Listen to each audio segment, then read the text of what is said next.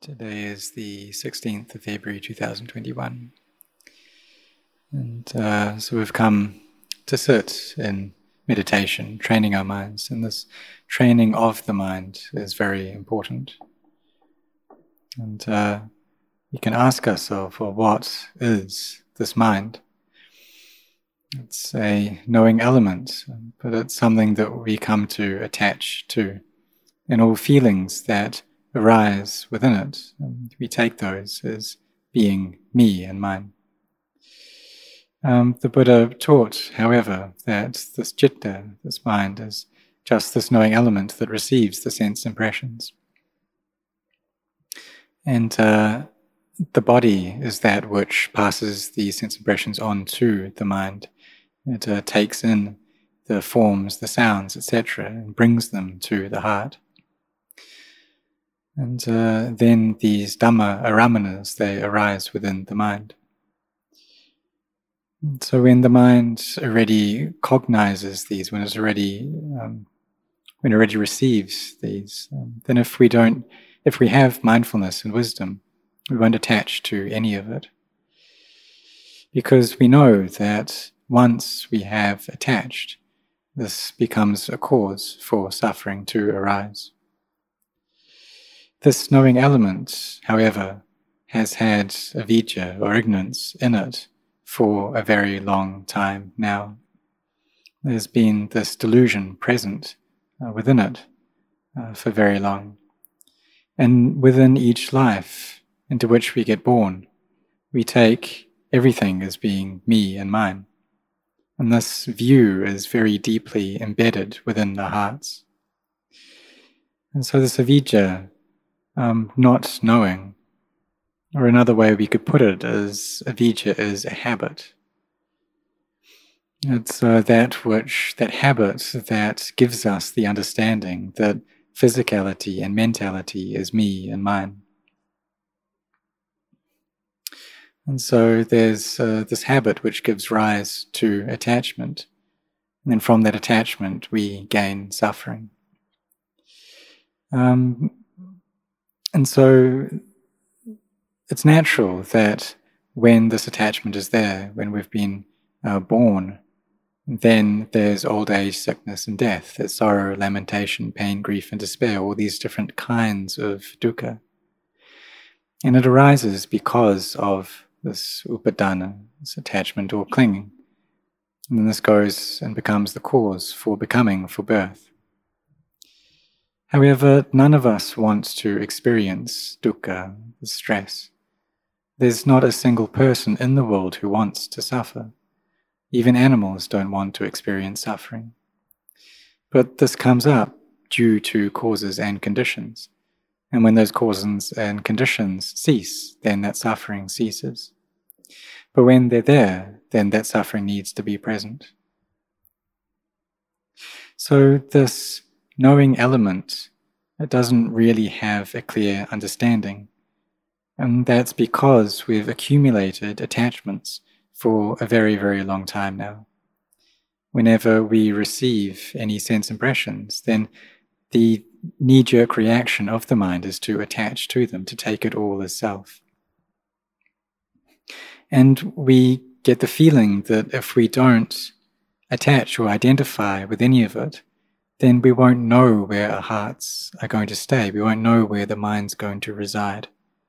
So we feel like we need to go and cling on to all of it. And that's how attachment works. But it gives rise to suffering. And when we see that this attachment does give rise to suffering, then we won't want to attach. And that's because we've seen the drawbacks in it. And so why are our minds deluded in this way? Even though we may see the nature of attachment, why do we still keep following on with it? And we need to give rise to knowledge. We need to gain knowledge for our minds. And we have this delusion that's been present since we were born. And it's something that we've even gained from our parents, from our mothers and fathers, that we depend upon them And they kind of have this delusion, and we receive their views as well. And we also depend upon the elements that we gain from our parents.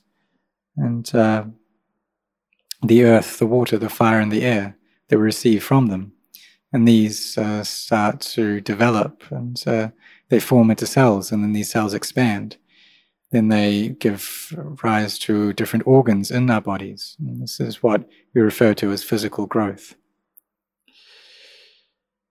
So our mothers and fathers, they have this delusion. They think in terms of self, that they themselves exist, and this is my child.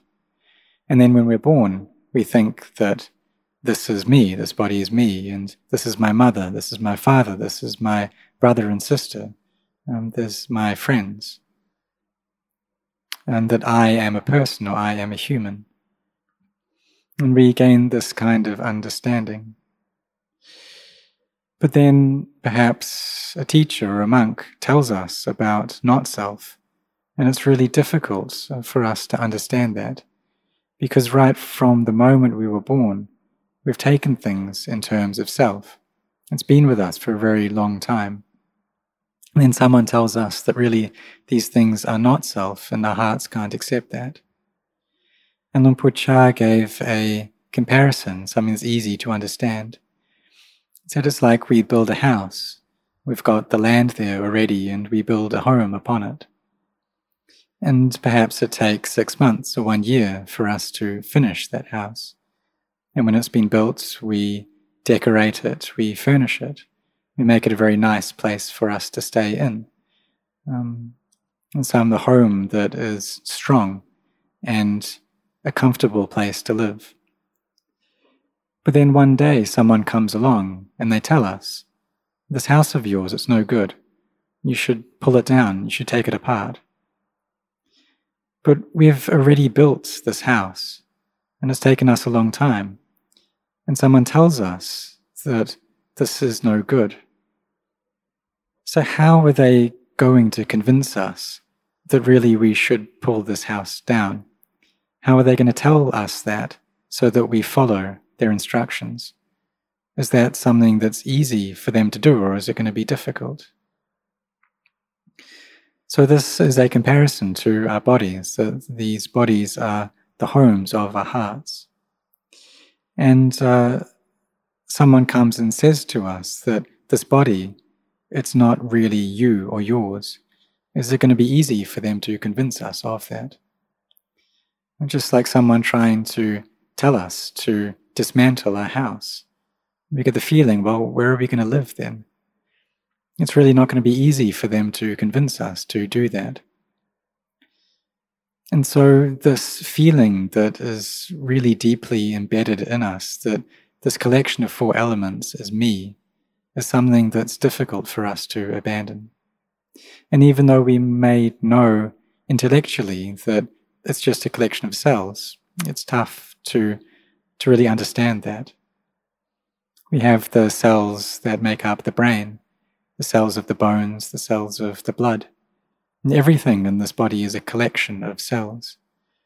So which type of cell is me? The cells in the brain, are they me? What about the blood cells? Are they me?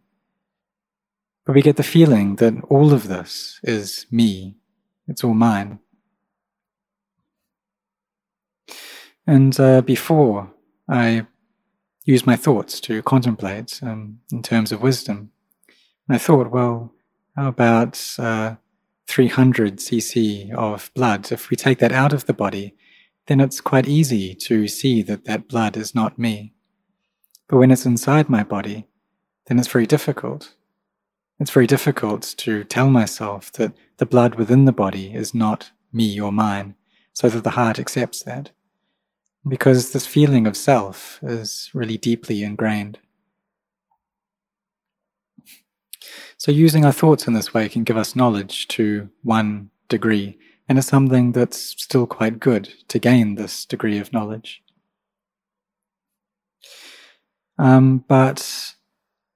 But then there's still the mind comes and attaches to this body. It still takes it as a self. So we need to train our hearts to give rise to steady mindfulness so that our samadhi can become well established. We come to contemplate the breath as it comes and leaves and seeing it just as an element that's arising and ceasing. And then we can gain knowledge into the non-self of it. We can see that all things are not me, they're not mine. They just stay here temporarily. And we need to use them temporarily. We need to depend upon them. But we also need to gain an inner refuge as well, something that we can depend on in our own hearts. And so we take up this practice of abandoning evil, of giving rise to skillfulness. And we put our efforts in this way, just like how when we work, we need to use our mindfulness and wisdom. And we need to use this in our studies as well, so we can gain success in those activities. And it's the same with this path that leads out of suffering, that we're able to free ourselves from suffering due to our sincerity, due to our efforts. Because even in worldly ways, in order to gain success, we need effort to do that.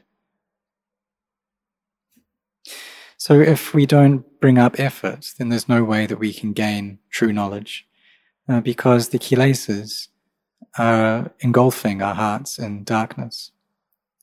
And there are these things which are present, which stop the mind from gaining peace, what we call the nivarnas, or the hindrances. And whenever we perceive a form, we hear a sound, then we don't understand that, or we don't know it in line with its truth, but rather we take it personally. We take it as a me or a mine. So there's this, the pleasure that we find in sensuality, the anger, the aversion that arises in our hearts, the scatteredness, the worry, the doubts that we have. And these are all dhammas, these are all mental phenomena which arise, but they also cease. Even the unskillful phenomena arise and cease. So when there's contact, this gives rise to feeling, and then feeling goes on to craving. And no matter whether it's pleasant, unpleasant, or neutral feeling, craving arises as a consequence of that. And this happens very, very quickly. And even though we may know this to one degree, still the kilesas are there within our hearts, and they've been there for a very long time. Or if we talk about it in another way, we could say that the kilesas arise in the present moment. So just like how if there's a lime that's there, and the substances within the lime that give the flavor of sourness are present, but if those chemicals don't come into contact with our tongue, then we don't taste any sour flavor. Or just like something with sugar in it, if that doesn't contact our tongue, we don't feel any sweetness. But rather these are things that we need to experience in the present moment. So if we have our mindfulness established in this present moment, then we see arising and ceasing happening in the present moment as well, and we understand the Dhamma right here and now. We see that all things are inconstant, they're stressful, they're not me. And we change our old views into new views. Our delusion turns into knowledge. But in the beginning, this knowledge arises little by little. It's not that we see everything clearly all at once. If we have sufficient barami, this is possible actually. Just like during the time of the Buddha, that people listened to his teachings and they could understand the Dhamma right there. I understand into anatta right there, to see the Dhamma. Just like Lady Visakha, at the age of 7, she was able to see into the Dhamma. And there were some novices who, at 7 years old, attained to arahantship. What this shows is that their parami was already full.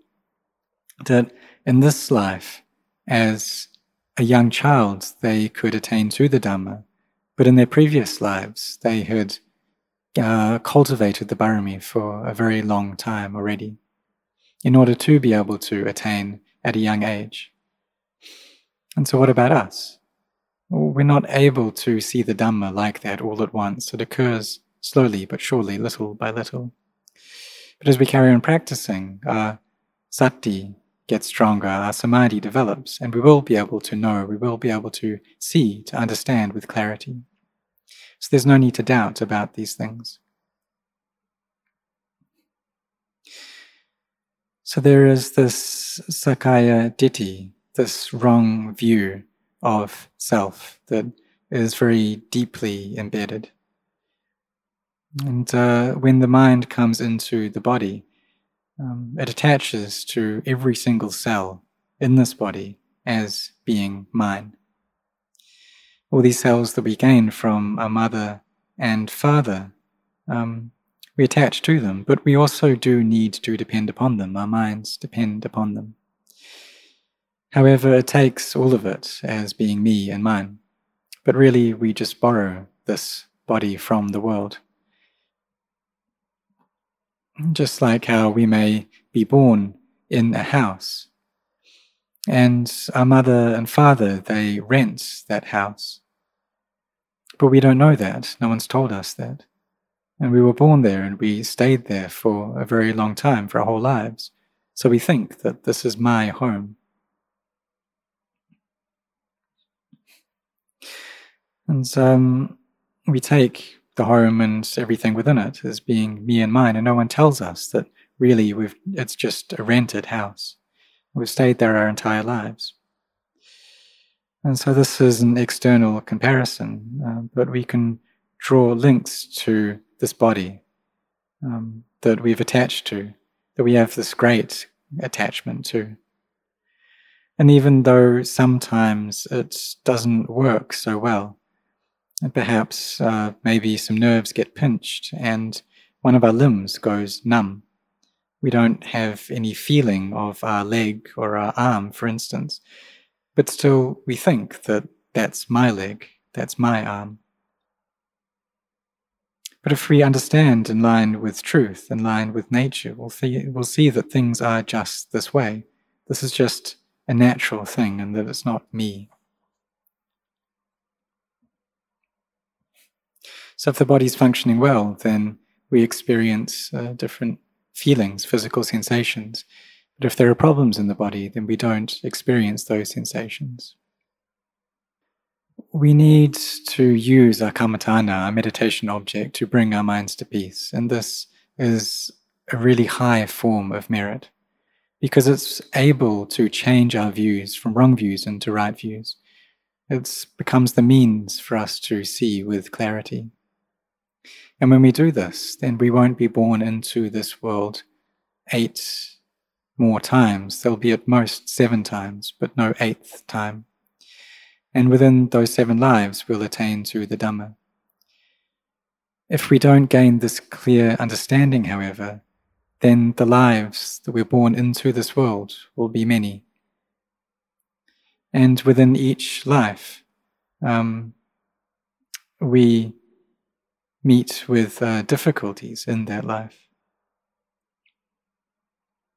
And then we have to toss everything away. Everything that we gain in this life, we have to leave. If we have a lot, then we leave behind a lot. If we have a little, then we throw away a little. For those with intelligence, however, they'll come to train. They'll understand that the external wealth that we gain, it doesn't stay with us for very long. So we need to come to find internal wealth. But it's not the case, however, that we don't bother at all with external wealth, because it is necessary for our lives, for us to maintain our lives. We do need to depend upon it. And the monks need to depend upon the wealth that the laity share. So it is something that's necessary. But what's of great importance is that we find this inner wealth, that we seek out our own hearts, that we gain knowledge. So the Buddha taught us to practice in this way, to see things as not self. But why is it that we take things as a self? In order to overcome this, we can use our thoughts to contemplate, use wisdom to give rise to samadhi, to see all things as being empty. And why is it that we can see things as being empty? Well, it's because everything is already empty. It's already that way. If physicality and mentality weren't empty, then we wouldn't be able to see it as being empty. But really, nature is this way. It's just that we need to bring up wisdom within ourselves in order to see that. And in order for wisdom to arise, it needs to depend upon mindfulness and samadhi. So we cultivate merit or kusala within our hearts and do this until it reaches a state of completion. Initially, we do this through generosity and morality. We build up parami in this way. And these qualities of generosity and morality are what bring the mind to peace, what take it to a divine state. And then we come to train in meditation in order to overcome the hindrances, in order to defeat the scattered nature of our mind. And these 5 hindrances, they're very old friends. And they're something that our minds don't want to be separated from. So what we need to do is get some new friends. The friends of samadhi. We can take the breath as our friend. We take up a meditation, take this as our new close friends, in order to abandon our other friends and to give up other things. So we bring our minds to be collected within the meditation object. And when we do this, then the friends of the 5 hindrances, they won't stay together with us. So we train ourselves like this, and in the process of this training, the heart gathers together, it reaches a state of rapture, of inner contentment. And there's this peace, this happiness there within the heart. And then we will gain an understanding of the benefits of meditation, and we'll want to train ourselves in it. We'll want to gain clear understanding. And then when we meet with this, we feel as though it's something that's really amazing. Even just perceiving external things as being anatta is an amazing experience. That the mind goes through rapture, it's very bright for many days and nights. And we'll get the feeling that all of the wealth in this world, it doesn't have any value for us. We won't really want to gain it for ourselves. But what we'll be after is attaining to the Dhamma. That this has far more value. We realize that it's better for us to seek out the Dhamma, for us to make our minds pure. And so if we see with clarity one time, then the mind reaches the level of a Sotapanna. And if we see it 2 times, then it reaches Sakadagami, and 3 times Anagami. And then when this mind experiences full purity, it reaches the state of an Arahant. And then the pure knowing element arises. However, in the beginning, we take all things as being mine. But the self is something we need to abandon in stages. So I ask for all of you to really be sincere in this training, to give it your best shot in this life, because the time we have left is not long. The past 30 years or 40 years, they've gone by very, very quickly. So may all of you really bring up your efforts, really try to give rise to wisdom, so you can gain an understanding of the elements that have collected together all these cells, that really these aren't me. Their nature is for them to be that way. It's just that we need to understand their true nature and let go of these things. Let them follow their own nature. So may all of you set your hearts in this way.